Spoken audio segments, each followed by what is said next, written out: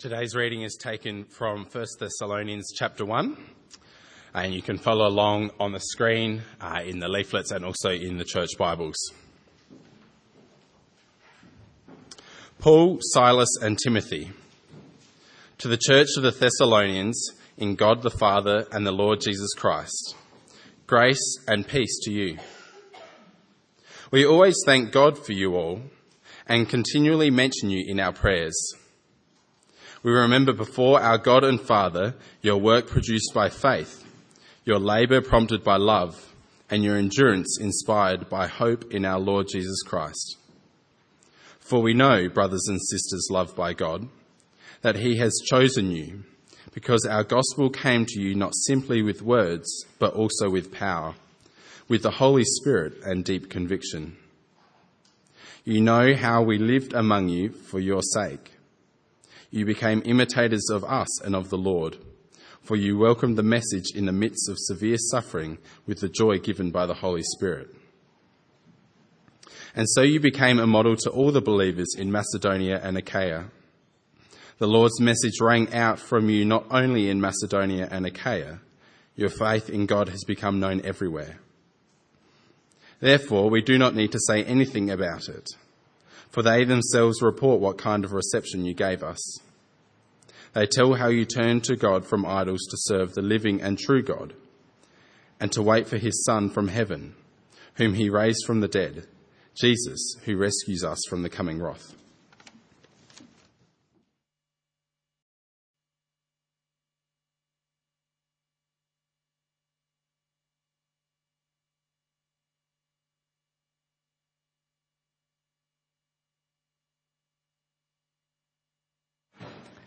Well, for the next couple of weeks, we're going to spend some time in 1 Thessalonians chapter 1, exploring the work of God's grace amongst the Thessalonian church and therefore also amongst our church. It's the time of year that we're going to spend some time thinking about our vision for next year and how we are going to go forward as a church.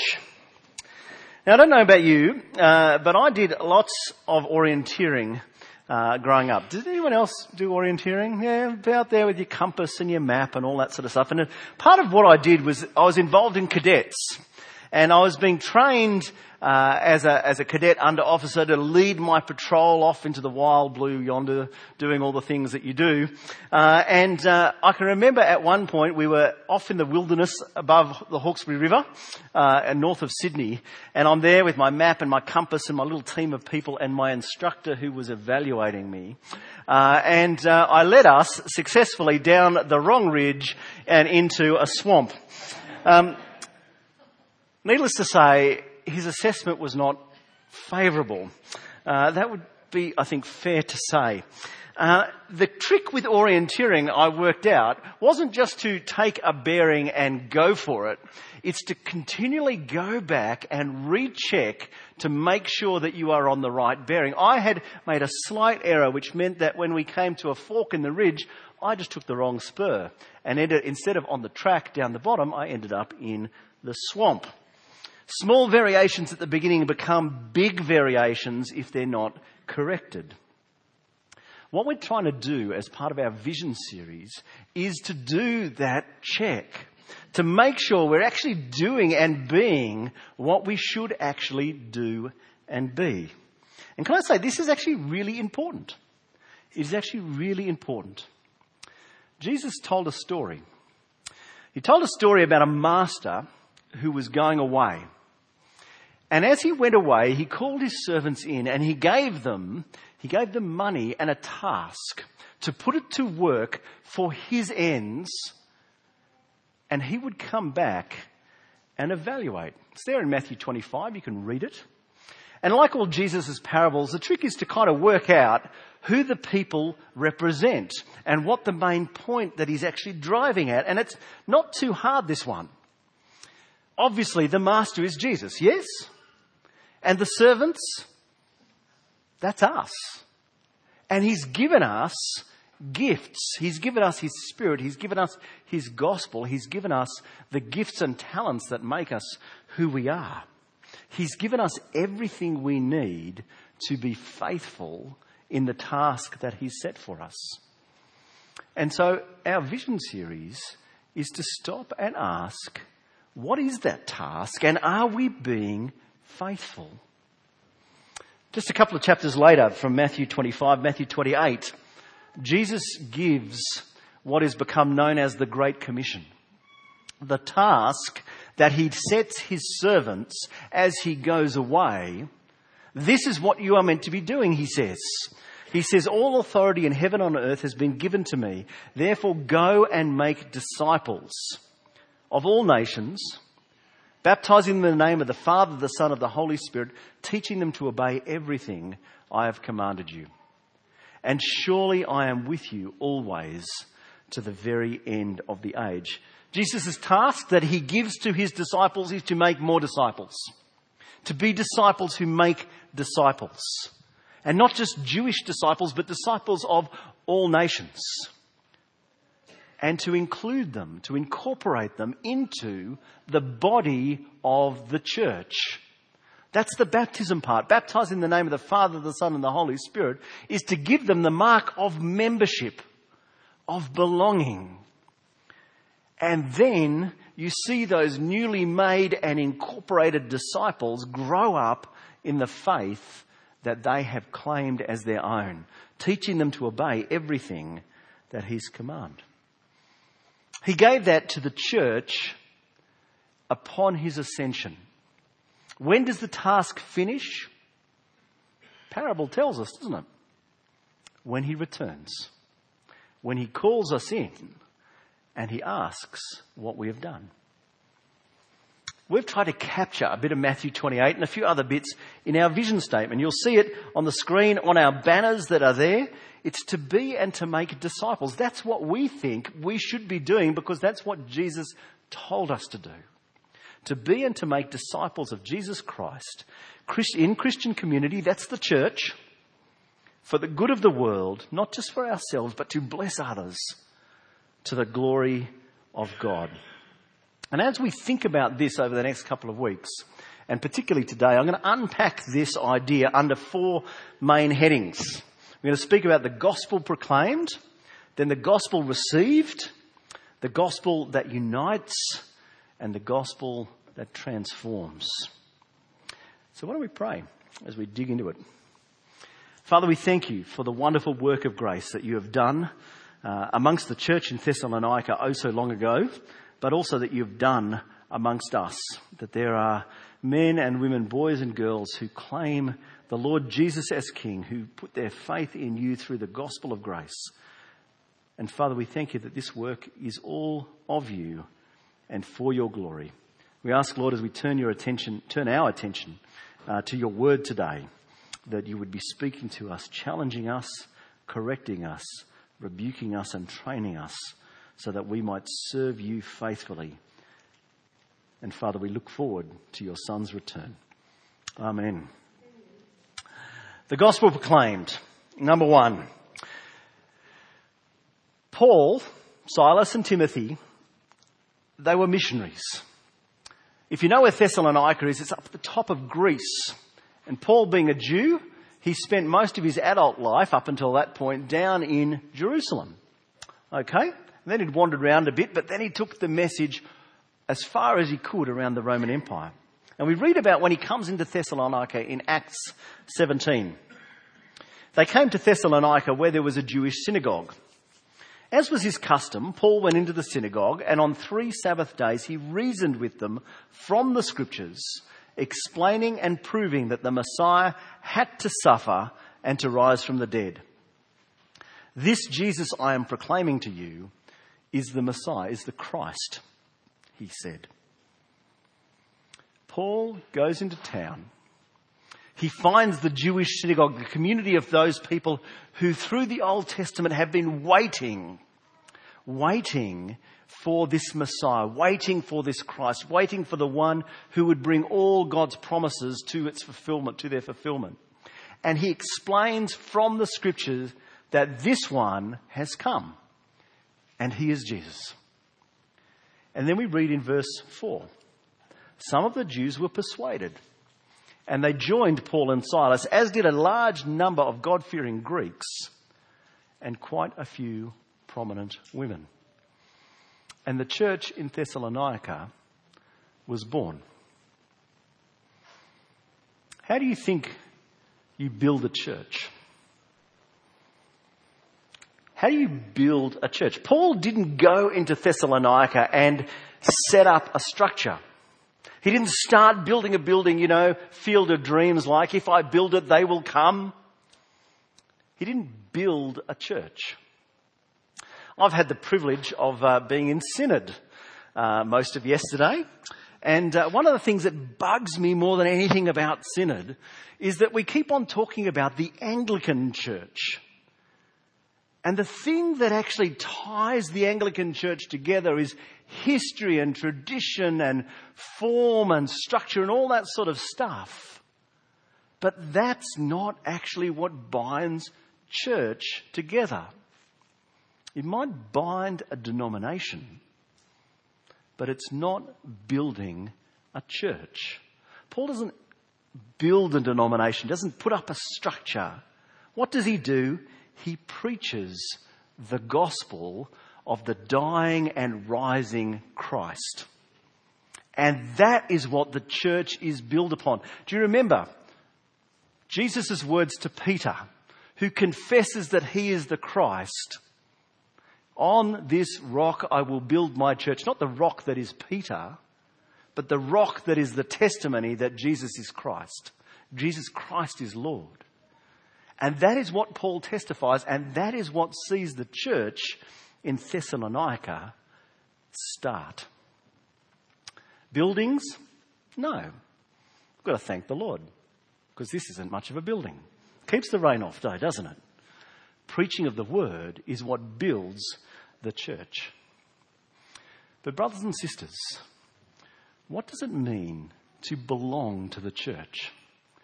Do we have a view that belonging is turning up? Do we have a view that just because we're here, we're in? Just because you're putting up with Cameron preaching another sermon at you, yep, I'm earning my salvation. That's got to be purgatory. Anyway, no. Brothers and sisters, we have to see that this gospel has to be proclaimed, and it also has to be received. It has to be received. When the Jews in Thessalonica objected to Paul's message, they bring an accusation. It's there in verses 6 and 7. These men have caused trouble all over the world, and they're now come here, and Jason, whoever Jason is, he's one of the early converts, has welcomed them into his house. They are defying Caesar's decree, saying that there is another king, one called Jesus. The opponents saw very clearly that Paul was preaching a gospel that called for allegiance. And that is what you see in the Thessalonians' response. Verse 5. This gospel, the gospel that they preached, came to you, Paul writes, not simply with words, but also with power, with the Holy Spirit, and with deep conviction. This gospel that they proclaimed was received, and not just received as a message about the death and resurrection of the Lord Jesus Christ, but it was received as the Word of God. Let's unpack this power, spirit, conviction. Some people look at this and go, this is all the miracles that Paul did when he came into town. Okay?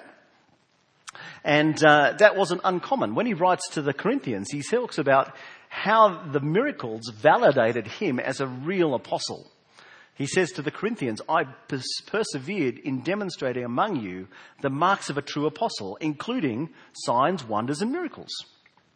So that's what Paul's talking about here. Well, actually, I don't think so. I don't think so. Because the focus in verse 5 is actually on them receiving the gospel, isn't it? The gospel came to you. Not simply with words, but with power, Holy Spirit, and deep conviction. And I think these three things are talking about the one thing, which is the miracle of conversion. The miracle of repentance and faith. Because brothers and sisters, this message, it must be received, but the only way it can be received, the only way that our allegiance can be given to God and not to the false gods of this world, is by an act of power through the Holy Spirit that brings deep conviction. Paul talks about it in verse 9 in another way. He talks about the report that's being said about them, that they turned to God from idols. Now, to be crass, it's polite to break up with your first girlfriend before you go out with your second. Yes? Yeah? That's what they're doing in a spiritual God sense. They are breaking up. They are dumping God number one to embrace God number two. That's conversion. Okay. What's a God though? What's a God? Martin Luther, one of my idols, if I can have an idol, in the good sense. Martin Luther describes a God in these terms, general terms. A God means that from which we are to expect all good. So just think about that. A God is something in your life that you look to bless you. All good. You can think of it in terms of the security that you might have through that God, the comfort that you have, the significance. I know that my life has meaning and that I am special because of that God. The power it brings. You expect all good, and to which we are to take refuge in distress. When things go wrong, what do you look to save you? Luther gives us those two ideas. What we look to bless us and what we look to save us, that is our God. And to have a God is nothing else but to trust and believe him or it from the whole heart. So if you have a God, you hold to those things. You run to them in times of need. You look to them to bless you. That upon which you set your heart and put your trust is properly your God. Now, the Thessalonians, before Paul came along, they probably had a whole range of gods. The ones who started, the Greeks and the God-fearers that are there in the synagogue, maybe they're attracted to the God of Israel, but they probably had other gods alongside them. Gods representing power, Zeus. Pleasure, Bacchus. Wisdom, Athena. Money, sexuality, Aphrodite, Plutus. Could keep on listing them, could keep on going on. But it's funny, isn't it? The gods of 2,000 years ago. Does anyone in our society worship power? Does anyone in our society worship sexuality, worship pleasure, worship wisdom, worship money? Of course they do. Of course they do. They just don't call them Aphrodite, Zeus, Athena. They look to them, though, to be the source of blessing and the source of salvation. But the Corinthians, not the Corinthians, the Thessalonians, the Corinthians would have done this too, but the Thessalonians, they reject them. They see that these gods, these promises are empty. They cannot fulfill them. And so they turn to the one true God. That's conversion. But the Bible tells us that this is not to be just a one-off turning. Not saying that you become Christian again and again and again. But did you remember what Jesus said? Whoever wants to be my disciple must take up their cross. What's the next word? Daily. Each and every day. Martin Luther captures it like this. He says, when our Lord and Master Jesus Christ said, repent, he willed that the entire life of believers is to be one of repentance. The entire life of believers is each and every day to turn to God, to put your trust in him, and to turn away from the false gods of this world. Now, a number of years ago, I did a short-term mission into Malaysia. We were working in Sabah, particularly amongst the Chinese diaspora, the Chinese community in Sabah. And talking to the Chinese Christians there, they were acutely aware of just how beautifully pragmatic Chinese people are. And so you come in and you tell them about Jesus, and they love Jesus. And what they do is they add Jesus to all the other gods that they have. And so they worked out fairly early on that you had to preach Jesus alone, not Jesus also. And when people came to faith, what they were required to do before they were baptized, as a demonstration that they had done what Paul talks about here, this turning from idols and turning to God, is that they would take the family altars set up in the rooms of the house, sometimes worth extraordinary sums of money, beautiful works of art, but altars to the traditional gods that they worshipped, and they would burn them in front of their houses as a testimony to their neighbours as well as to themselves that they had turned to God from idols, that they weren't just bringing Jesus in among everything else. Brothers and sisters, as we stop and check our bearings,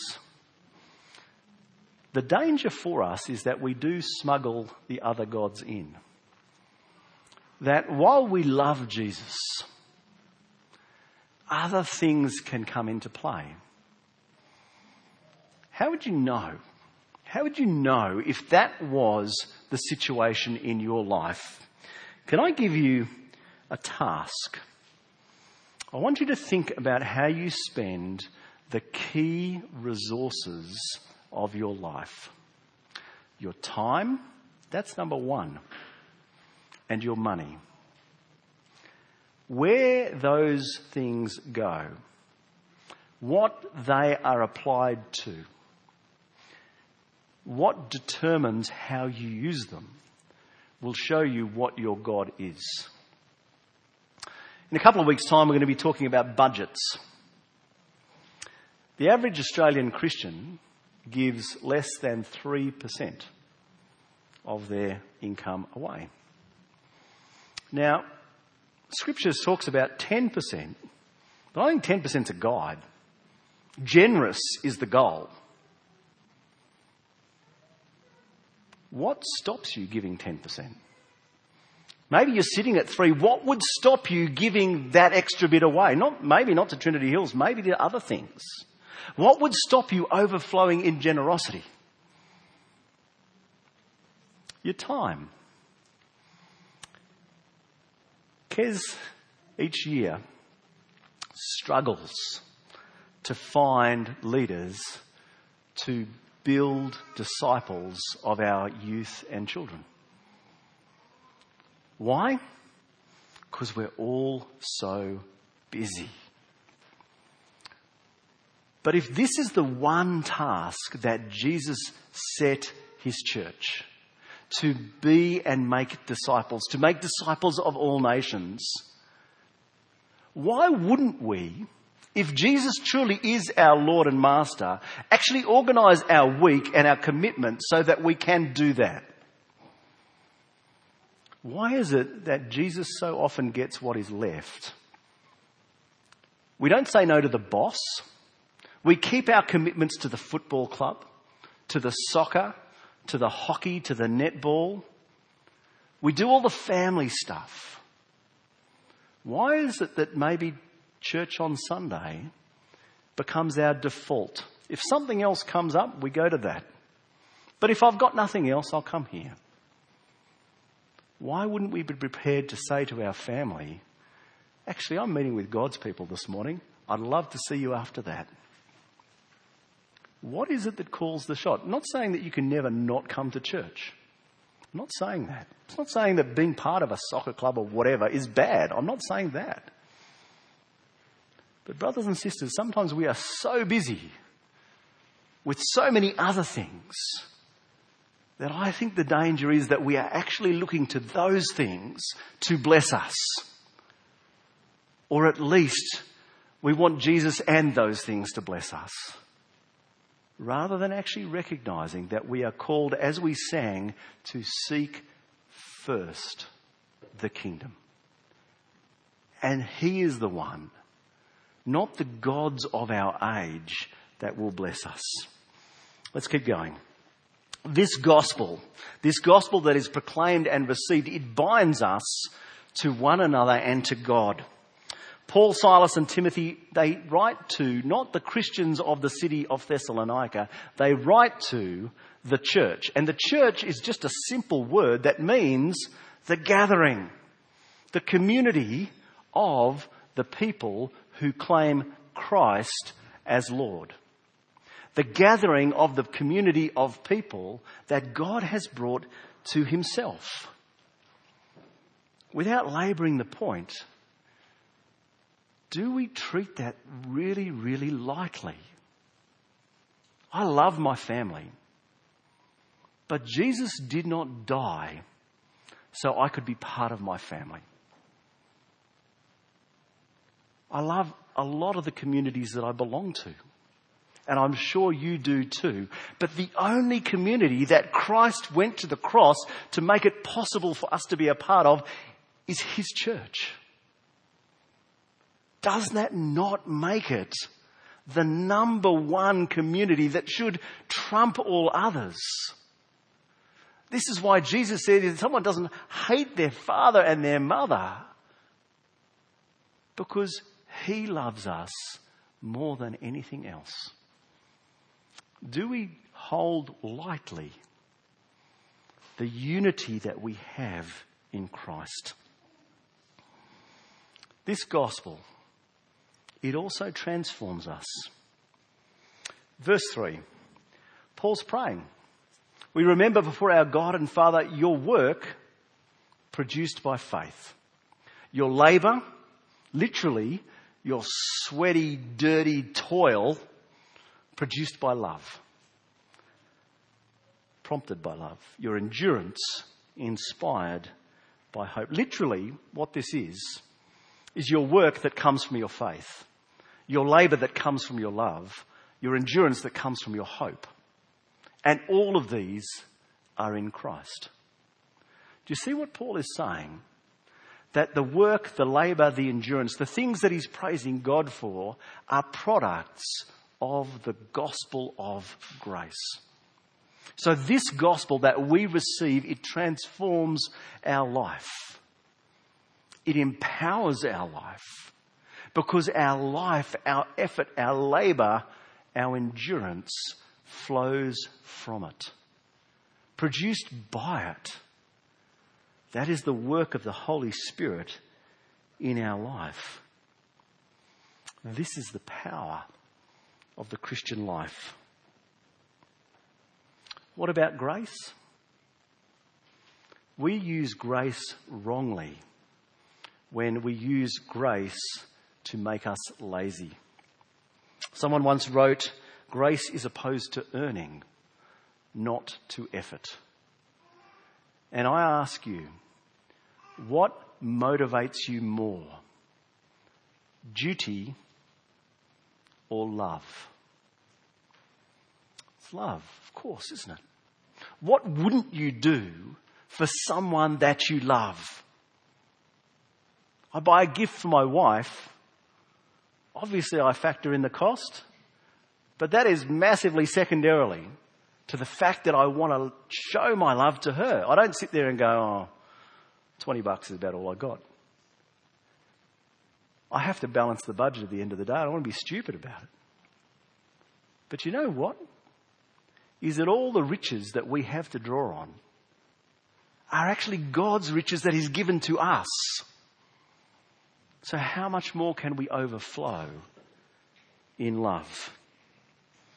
This grace transforms, this gospel transforms, and it transforms us, and through us transforms others. Paul says there in verses 5 to 7, you know how we lived among you for your sake. You became imitators of us and the Lord. So they've learnt and seen Christianity in action from Paul. And you remember 1 Corinthians 11 verse 1, imitate me, Paul says, as I imitate Christ. There's a cascade. Jesus, Paul, the Thessalonians, and then so you also became a model to all the believers in Macedonia and Achaia. It flows down. Leaders imprint themselves on their congregations, upon their youth groups, upon their growth groups. All your strengths and weaknesses at one level are my strengths and weaknesses. But God is sovereign, and the gospel is the one that imprints itself person by person by person. Going back to that idea of youth and kids, you have an opportunity by God's grace to shape people for eternity. His grace is sufficient for that task. He's given you what you need. Don't be daunted by it. But surely it's worth stepping up for. This gospel, it changes us, and it changes our whole allegiance. There in verse 9, they tell how you turn to God from idols to serve the true and living God. The word there for serve is to serve as a slave. It's the slave word. Why? Because Jesus is our master. He is our master, and his concerns must be our concerns. We don't fit in our master's concerns on the side. Imagine a slave in the ancient world saying, actually, I'm running my business here. Even though you own me, I'll try and do a little bit of your work later. It wouldn't cut it. You as an employee, imagine just running your business on the side. No, actually running your business up front and running the boss's business on the side. How would that go? Maybe you're in sales and you're way more concerned to sell your stuff than you are to sell the stuff that you're actually commissioned and paid to sell. How would that work? Would your boss be impressed? We are to serve God. We are to wait for his Son. He will return. And when he does, he will call us in. And he will ask for an account. And we know that we are saved by grace. But grace that has been truly grasped transforms life. Surely we want to hear our Master say, well done, good and faithful servant. You have been faithful with a little. Now I will give you a lot. Come, enter into the blessings of your Master. Amen. Let's pray.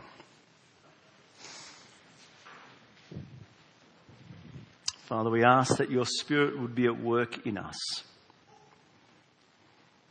Father, help us to calibrate our hearts against the gospel of grace, against your love for us that has been poured so lavishly into our hearts by the Spirit.